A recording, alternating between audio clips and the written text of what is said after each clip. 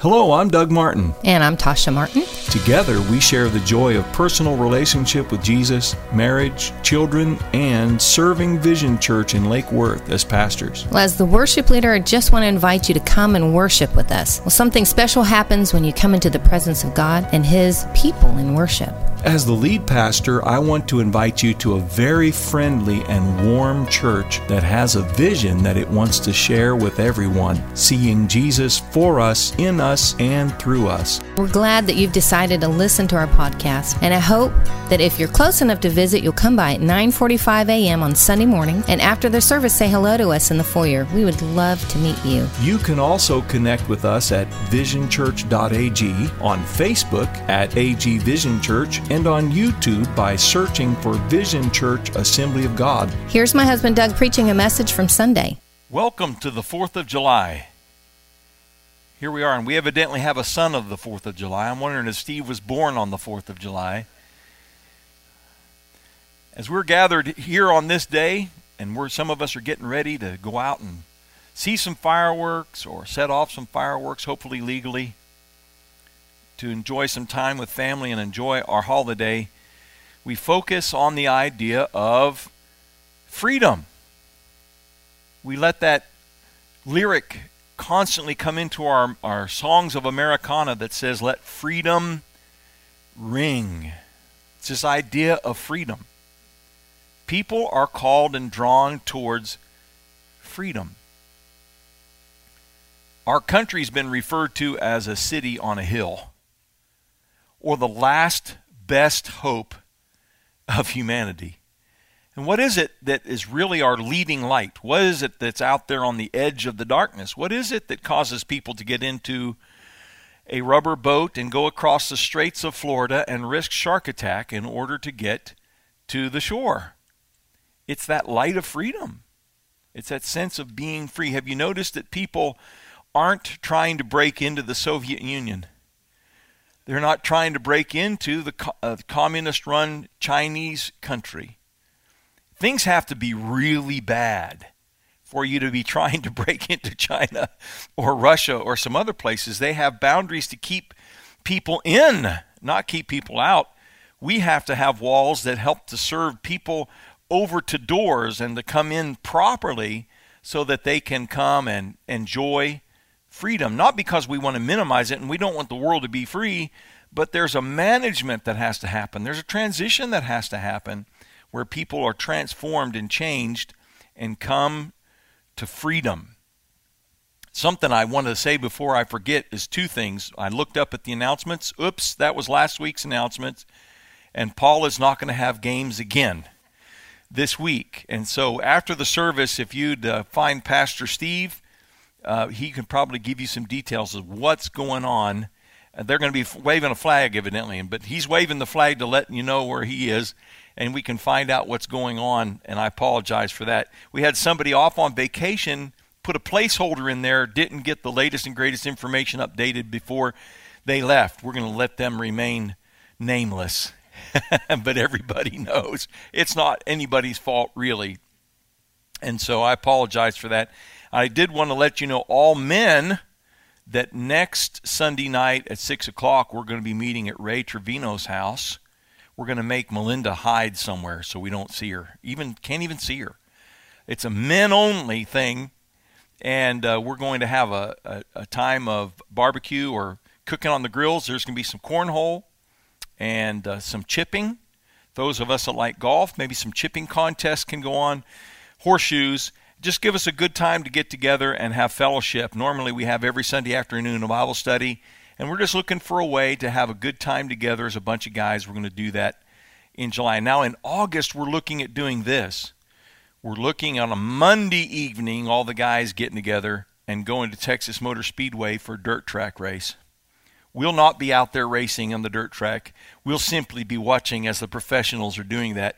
All of us pretending we could be out there too and leading the race. And so we're just looking for opportunities to get together as a bunch of guys, build relationships and community together as we walk together with the Lord and each other. Amen? All right, so all the ladies, if you want to come up with something this summer, that's your business. No pressure. That's something that we're going to do as guys on next Sunday. Now I want to get back into the message as we look at the idea of freedom. Everybody say freedom. Freedom. Now you'll notice that this has 7 letters in it. And so I'm going to take each of those letters, preach an hour on each letter, step into a time machine and compress it down to just a couple minutes. And we want to look at this idea of freedom, this principle of freedom. And when we do, we have to realize that we live in a parable. How many of you have ever heard of what a parable is? A parable is a story, and most commonly we understand it as the stories that Jesus told in order to convey important principles of the kingdom of heaven, using everyday things that everyone can relate to. Since I'm speaking to an American audience here in this church, and even better than that, we're Texans, right? Right here in Fort Worth, Texas. And as we think of and consider this idea of freedom, we're living in a parable. We're living in a nation which has made personal liberty, personal freedom, it has not only made it important, but it has enshrined it into its laws so that this idea of an individual's freedom, this idea that God or the divine mind or the author of the universe, and there was a couple ways of approaching it amongst the deistic and the Christian founders, they all agreed that this had not come about by accident, that there was an uncaused causer, there was a first principle, there was something, someone has provided for us these certain principles, and they felt that this idea was freedom was given to each individual and they loaned it to their government. And if they loaned it, that meant they could call it due. They could take it back. The election and the balloting process was a way of ensuring that this freedom, which was personal and invested in a group of people called the government, we the people, in order to form a more perfect, that we can pull it back and give it, that we can select others, and we can, and all for this reason, so that freedom can continue to ring, so that freedom can be maximized for the most people. And we understand that living in this parable of the United States of America, that even though freedom was declared, it has taken a while for some people to realize that freedom. That we established at the very beginning by imperfect men this idea that there was this perfect principle called freedom, and that it would be set up in such a way as that eventually everyone could benefit from it, even if it meant the undoing of some of the systems which had perpetuated anything less than freedom. Martin Luther King Jr. assured us that there was something that we had been promised, he said, as a people, but we are here to lay claim to that which has been promised to us by the Constitution of the United States of America, that all men are created equal, and they are endowed by their Creator with certain unalienable rights, and amongst them is life, liberty, and the pursuit of happiness. What do we find right there in the mix? Liberty. Another word for that, a perfect synonym. Freedom. Everybody say freedom. And so as we are living out that parable, how many of you know that we're not in a perfect country? That we're not amongst a perfect people? And in fact, we're trying to constantly work on doing it better. But we are living with this concept that binds everybody together unique in all of human history and in all of the political structures on the planet today, and it's this idea of freedom. So first things, where does this freedom come from? 2 Corinthians chapter 3 verse 17 says, where the Spirit of the Lord is, there is what? Freedom. And this is like a first thing. This is like one of the first obvious evidences. This is so obvious that even pagans can figure it out. People who have no religious background, people with no spiritual understanding. And I believe that everybody has this desire in them. Everyone is yearning to be free. People just inherently know they want to be free. Young people want to be free. They have a feeling in them that there is an opportunity here that I can get out here and I can be my own person, I can do my own thing. But what we're doing is we're coaching and mentoring them in the church and in their families, that we can't just go out and just do our own thing. We do what we do in the light of other people, and this idea of freedom, managing that and walking that out. And this comes from the fountainhead. This comes from the very Spirit of God. Where the Spirit of the Lord is, there is what? Freedom. The most out here on the edge, everybody gets it. There is something they desire, and that is freedom. Now we find that angels and Adam first encounter with God is what? Choice. Isn't that interesting? Angels had to make a choice. Adam and Eve had to make a choice. They had to express the principle of freedom and do it in the best way. Now, how many of you know that some people express freedom, but they do it in inappropriate ways? They do it without regard to other people. Here's the choice to Adam. Of all the trees, you may freely eat. There's the word free. And where is it? In the first command of God, he says, of all the trees you may freely eat. He grants him freedom. Freedom of choice, freedom of variety. There are many different trees. Aren't you glad God didn't just create one kind of fruit tree? Why? Because different people have different tastes, don't they? And you can even, have you ever gotten into an argument with somebody over taste? Oh, look, you'll love this. Here, let me put some on your plate. Oh, no, I don't think so. I don't like that kind of food. I don't like that. Well, here, no, just try it. And then when you try it, you've decided, yep, I was right the first time. I don't like that. Now I'm even more confident that I don't like that. We have this idea of choice that's presented to us. And to Adam, God said, of all the trees, you may freely eat. I like that. Then what does he say? Except for the tree that is in the middle of the garden, the tree of the knowledge of good and evil. And where do we find Adam and Eve? Next scene. We find them at the tree they're not supposed to be at, because they want a complete freedom without any restriction. And how many of you know that just doesn't work?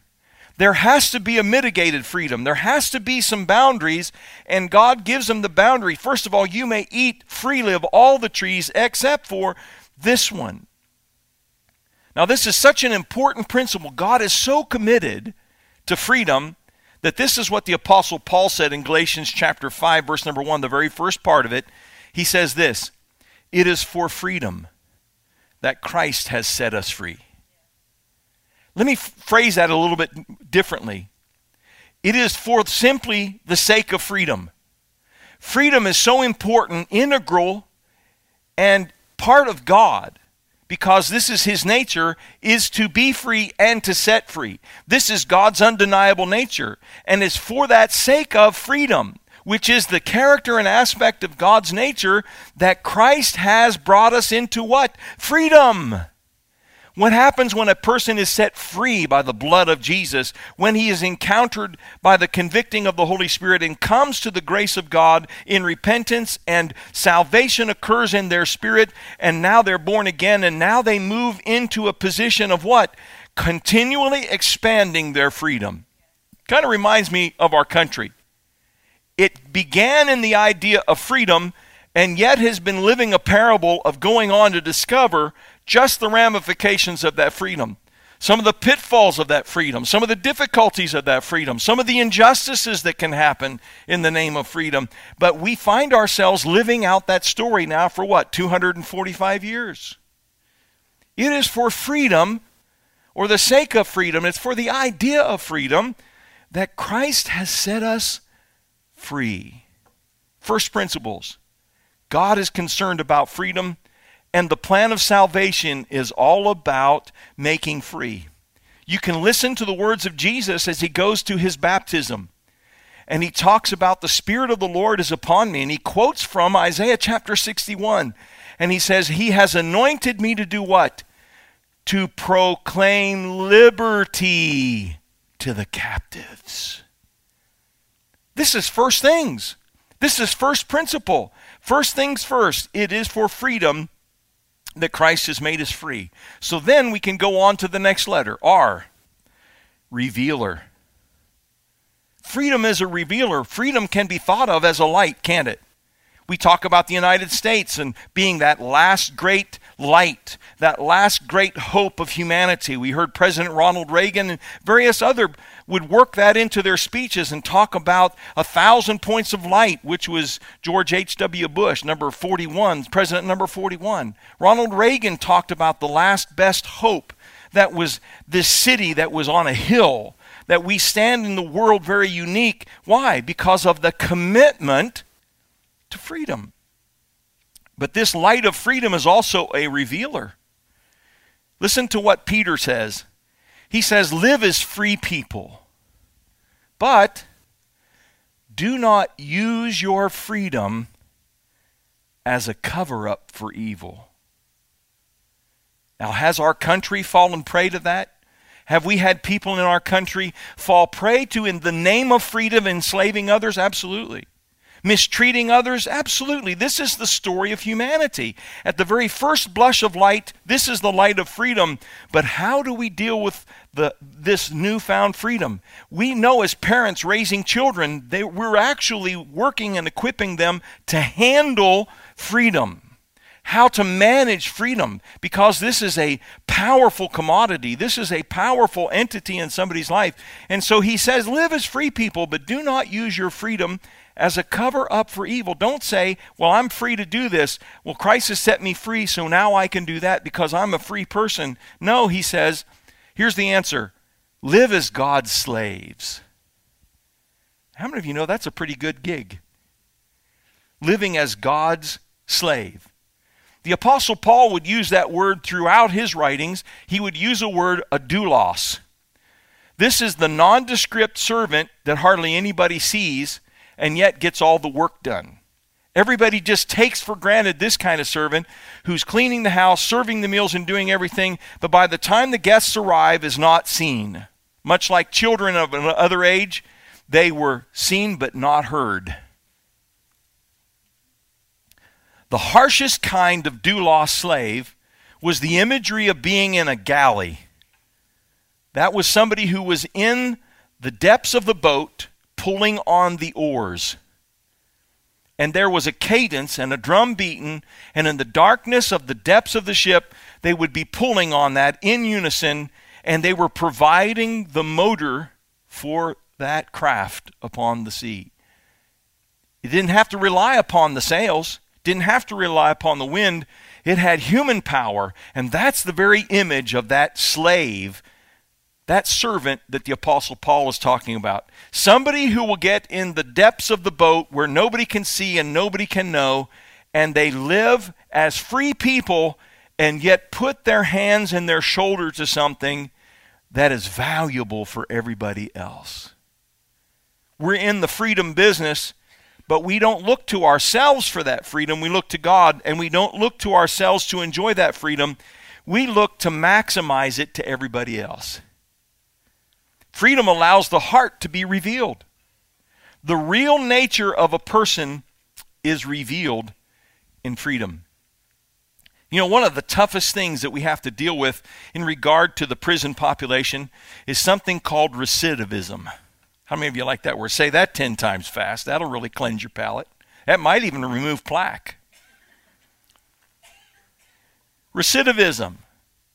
This propensity for somebody who has been living a life of crime, usually because of broken family situation and broken relationship between parents, most often the father, find themselves under the control and leadership of other alpha males, and then find themselves living outside of the law in the name of freedom. And they find themselves breaking law, being found guilty, and put into the system. And once they find themselves into the system, they're told when to, and here's the irony, they're told when to get up, when to go eat, what they can do and how long they can do it, and everything is scheduled for them from 7 a.m. until lights out at 10 p.m. They have no choice but to be herded into a lack of freedom. They have, in the name of freedom, found themselves imprisoned, and they find themselves living that out. Not uncommon at all for them to begin to discover or rediscover a Bible, begin to pray, find other guys to talk to. There's others who were in there that were living in the name of freedom and found themselves on the other side of the law, and now they had gotten together. But the day comes when they finish their sentence, and they are released again to the outside. And anybody who's been any time a guard and watching human people in there, and they can get so pessimistic too.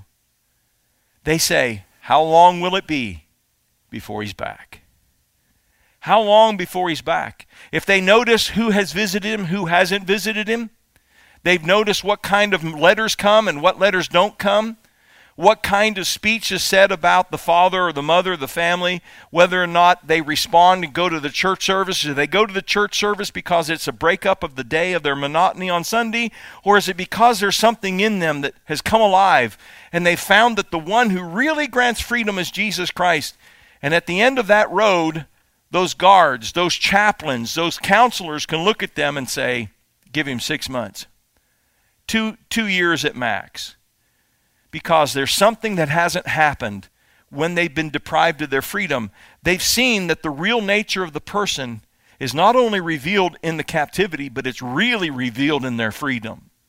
Now they don't have to answer to the guards. They don't have a schedule. And they find themselves in the middle of freedom, swimming in an ocean of freedom, where everybody says, it's your life, do what you want. And guess what's happened? Something hasn't happened in their heart, and they find themselves going back to the same old friends, the same old lifestyle, the same old bad decisions, and they find themselves cycling back up in front of the same judge, riding in the same van back to the same institution, and going, how did I get here? Freedom has revealed your heart. Freedom has said something to you about your heart, and it says that your nature needs to be changed. Freedom tends to bring out the real nature of a person to play, and it's a revealer. Letter E, exceptional. Have you ever heard of American exceptionalism? In our modern historical time, there are a lot of historians or modern historians that resent deeply that term. Because basically many people don't understand what it means to say that there is such a thing as American exceptionalism. This is not simply pride in your team. This is not simply pride in your country. Because if you said it was that, then you could say, well, Germany has a sense of exceptionalism, and Great Britain has a sense of exceptionalism, and Japan has a sense of exceptionalism. But it's a very specific technical term, which means we have arisen amongst all the countries of the earth under very different circumstances.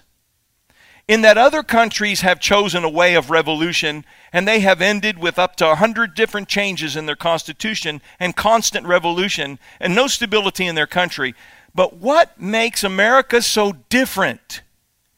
It's because America didn't get a hold of a human concept of liberty, but it consulted the Scripture and had clergymen and leadership in its country and had a deep backbone of spiritual Christian ethics, which said, wait a minute, this concept of freedom is more than just your plain vanilla desire to wish that your parents didn't tell you what to do and wish you didn't have magistrates or a king or somebody to impose their will on you, but there is a fundamental biblical reason that there is freedom, and it has to do with the nature and character of God.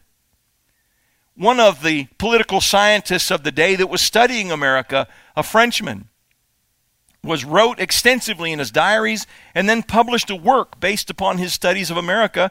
And he says, America is great because the secret of America is found in her many churches that are filled on Sunday. And the very same people who fill those churches on Sunday are busy in the town halls of the country. And as long as America is good, America will be great. But when America ceases to be good, America will also cease to be great. This was a secular humanist. This was not a deeply religious person. This was the product of the French Revolution and the European Enlightenment. And he would write 2 volumes about this, and he understood this concept. This is what makes America exceptional, because of her deep commitment and her deep connection to the vitality of freedom. This has made her exceptional. Jesus answered them, "Truly, truly, I say to you, everyone who commits sin is the slave of sin." Isn't that pretty cut and dried? That will undermine your exceptionalism every time, won't it? When you get down in the muck and the mire of sin, you're going to be controlled. We know that we are children of God, and that the whole world is under the control of the evil one. Is Jesus a realist, or is he a pessimist? Does Jesus understand the nature of sin and the nature of the world and the nature of the enemy? Or is he simply pessimistic about the possibilities of man and man in the light of God's word and God's love?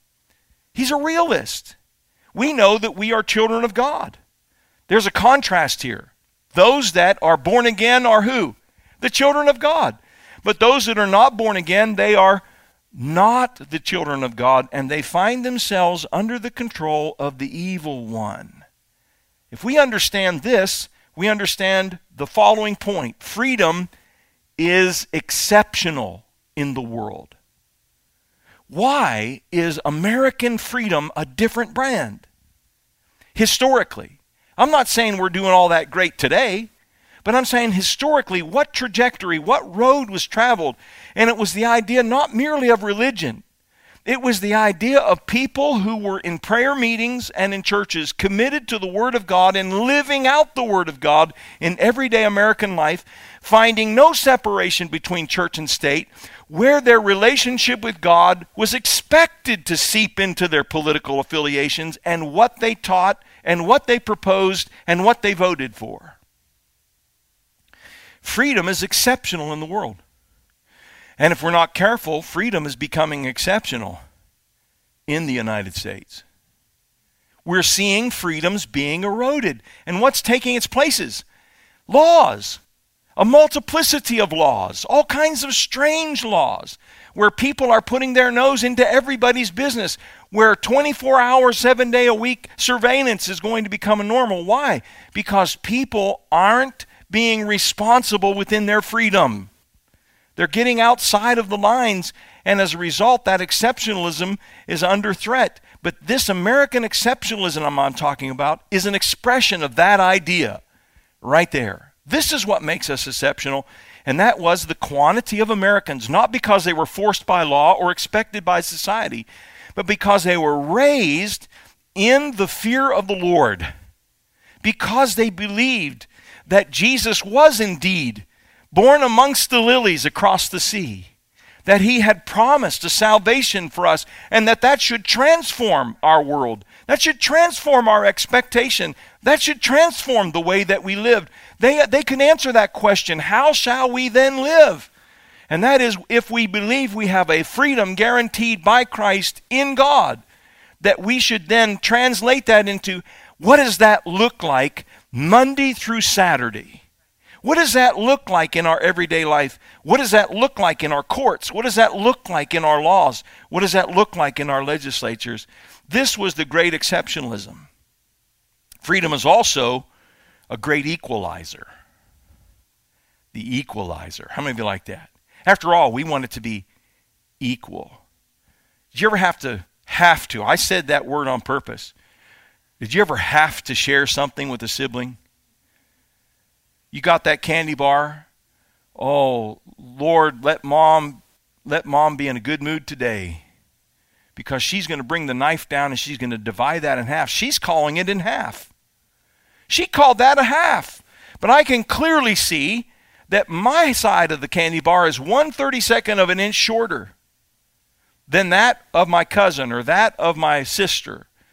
There has been a division here, but it's not fair. Freedom is the great equalizer. It doesn't take people and push them down. Here's what it does. It lifts people up. It has a way of taking the least and the greatest and putting them on an even playing field. Not because it pushes the greatest down, but because it lifts the least up. It's not the lowest common denominator, it's the greatest common factor. It lifts people to a level and equalizes them. This is how it was embodied in one of our founding documents. We hold these truths to be self-evident, that all men are created. Notice those words. Not happenstantial, just happened on the scene, accidentally came here. All men are created equal, and that they are endowed by their Creator, not the government, but by their Creator, with certain unalienable rights, that amongst these are life, liberty, and the pursuit of happiness. This is the idea. The outcome cannot be determined by the law, cannot be determined by the principle of freedom, but the opportunity is made available to everybody. And don't you love to see those stories of somebody who just one generation ago found themselves on a raft, bound together, and braving certain death across the Florida Straits or some other place, some other tributary, some other situation. They were cast out from their country. They were hunted. They had found that they had a right or an ability to come here, and the doors were open to them, and they just had to make it. They came not knowing the language, having $80 in their pocket of American money, and wondering what to do next. And then finding somebody who took them in, somebody who was related to them, somebody that was a person of faith that opened up an institution to them. And they learned the language, learned the culture, came through K through 12. They finished and they went on to graduate school. They finished that and they find themselves as being one of the top neurosurgeons. They find themselves maybe being elected to Congress. And their story is, my parents could not speak the language, did not know the culture.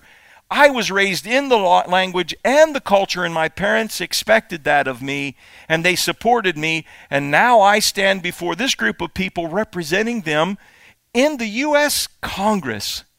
Maybe as a senator, maybe as a congressperson, maybe as a state senator or state house representative, finding themselves moving from the least to a wonderful position.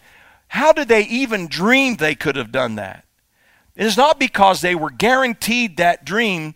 They were simply guaranteed the opportunity to proceed that direction without anybody getting in their way and stopping them by the course of law.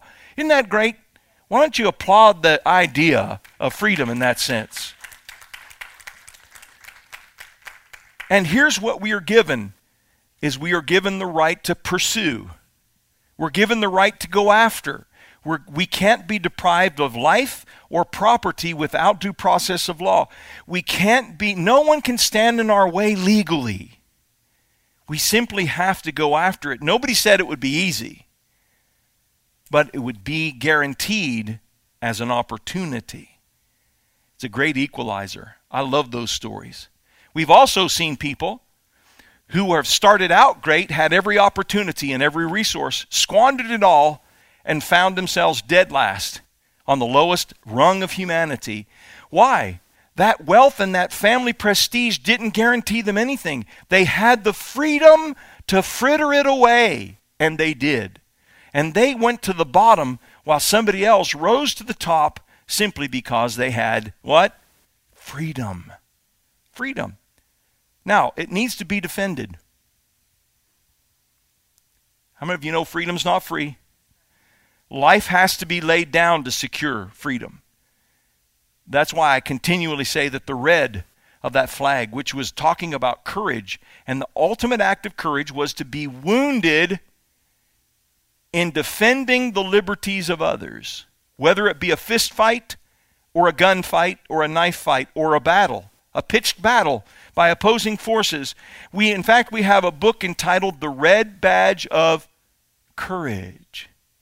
This is the color of freedom. Freedom requires the cost of human life, the willingness to hazard one, to bleed. It may not mean death, but it certainly means the offering of blood, putting one's life on the line for somebody else. It has to be defended. That Galatians chapter 5 verse 1 goes on to say, not only it is for freedom that Christ has set us free, stand firm then, and do not let yourselves be burdened again by a yoke of slavery. Here's the warning. Freedom is God's idea. God has done everything to grant to you freedom. Now here's what you have to do. Here's what's up to you, even as a believer. And what is it? Stand firm then. And you know what that is? That's a call to battle. That is not prop up the lazy boy. That is not put your feet up and get a glass of your favorite beverage. No. That is stand firm, meaning engage, take your footing, and be ready because you need to defend this ground that you have taken. Freedom is not free, it has to be defended. And do not let yourselves be burdened again by a yoke of slavery. That's so true for believers, isn't it? Because that's the game of the enemy. The game of the enemy is, I may not stop you from being born again, but once you have become born again, there is a walk of faith that lays in front of you, and if I can interfere, stand in the way, and do everything I can to get you sidetracked with eye candy, I can get you in another bondage and put you in another form of slavery, and you may not even notice. Wow. What did Jesus say? He has anointed me to preach liberty to the captive, to set at liberty those that are captive. So we have to take the ground and not let it be given back again. I must say I am concerned that in our country there are too many people who in the name of freedom are willing to give away the ground that was captured in the name of freedom.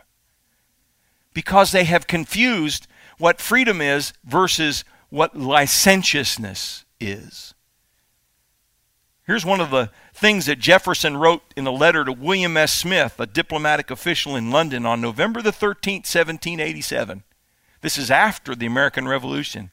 They're working on the Bill of Rights and the Constitution. And he says, the tree of liberty must be refreshed from time to time with the blood of patriots and tyrants. It is its natural manure. What's he saying? In order for freedom to be maintained, there must be a fight. Because tyrants are always interested in taking freedom. And people who have tasted of freedom always must be willing to take a stand and fight back against the tyrants. Because tyrants are the irreducible, constant enemy of freedom. And who's the biggest tyrant of them all? Lucifer. Satan, the great dragon. He stands against us as a tyrant. And Jesus said the whole world lies in the evil one. They're under his command and control. But I've come that you might have life and you might have it more abundantly. I've come to set people free. Offered. Not only defended, but it needs to be offered. As I've quoted Jesus already twice this morning, the Spirit of the Lord is on me because he has anointed me to proclaim good news to the poor. He has sent me to proclaim freedom for the prisoners and recovery of sight for the blind, to set the oppressed free. The thing about freedom is it must be offered. And aren't you glad Jesus came to talk about freedom and to offer freedom and to do something about freedom? It has to be offered, and it's offered as a gift. It's something which always costs the offerer more than the person who's willing to receive it. The offer may be given and the opportunity afforded. It is the response that is critical. That people hear of liberty, people hear of freedom, the most basic light of God, and that they respond rather than, oh, well, that's fine for other people, or that'll never happen in my day, or that won't happen for my family, or that'll never happen for me. I'm going to submit to this tyranny. No, the offer must be given. And aren't you glad God's offered it?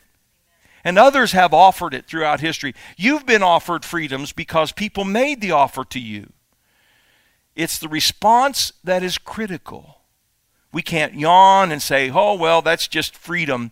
That's who cares? We as Americans sometimes do that. Meanwhile, there are people around the globe who are saying, are you kidding me? You have the freedom to do that? You can actually criticize the government. You can actually talk about what's better and what's not as good. You can actually offer your opinion without anything pushing back. And as Americans, we have to say, well, we used to, but nowadays we get blocked and banned and canceled. We might lose our job. Does that tell you what's going on? That's the erosion of freedom by tyranny. The offer must be given, but it must be responded to. That's what's critical. And then finally this, the letter M, maximized. Now, let me just ask you this question. Would you prefer that in your life you only had the minimum amount of freedom or the maximum amount of freedom? Which would you rather have? I say, let's take it to the max, baby. I want everything that's offered. I want everything. I want the whole enchilada. I want the whole shebang. I want everything that is offered for me. Freedom has to be maximized. And aren't you glad Jesus is in the business of maximizing the freedom of God? Aren't you glad that the Holy Spirit, yes, give him a hand clap this morning. The Holy Spirit is in the business of maximizing the freedom of God. Romans chapter 8, I'm going to invite the worship team to come back. And as they come back, I want to read this passage of Scripture. And then we're going to have an opportunity for response. We have an opportunity to worship the Lord and look to him, the author of our freedom. But at the same time, look and say, Lord, what am I doing with freedom? How am I managing it? How am I handling it? Am I responding to it? Am I embracing it? Am I maximizing it? And we read this in Romans chapter 8, verse 20 and 21. For the creation was subjected to frustration, not by its own choice, but by the will of the one who subjected it, in hope that the creation itself will be liberated. Don't you like that word? Liberated from its bondage to decay and brought into the freedom and glory of the children of God. Aren't you glad we don't have to deal with bondage and decay?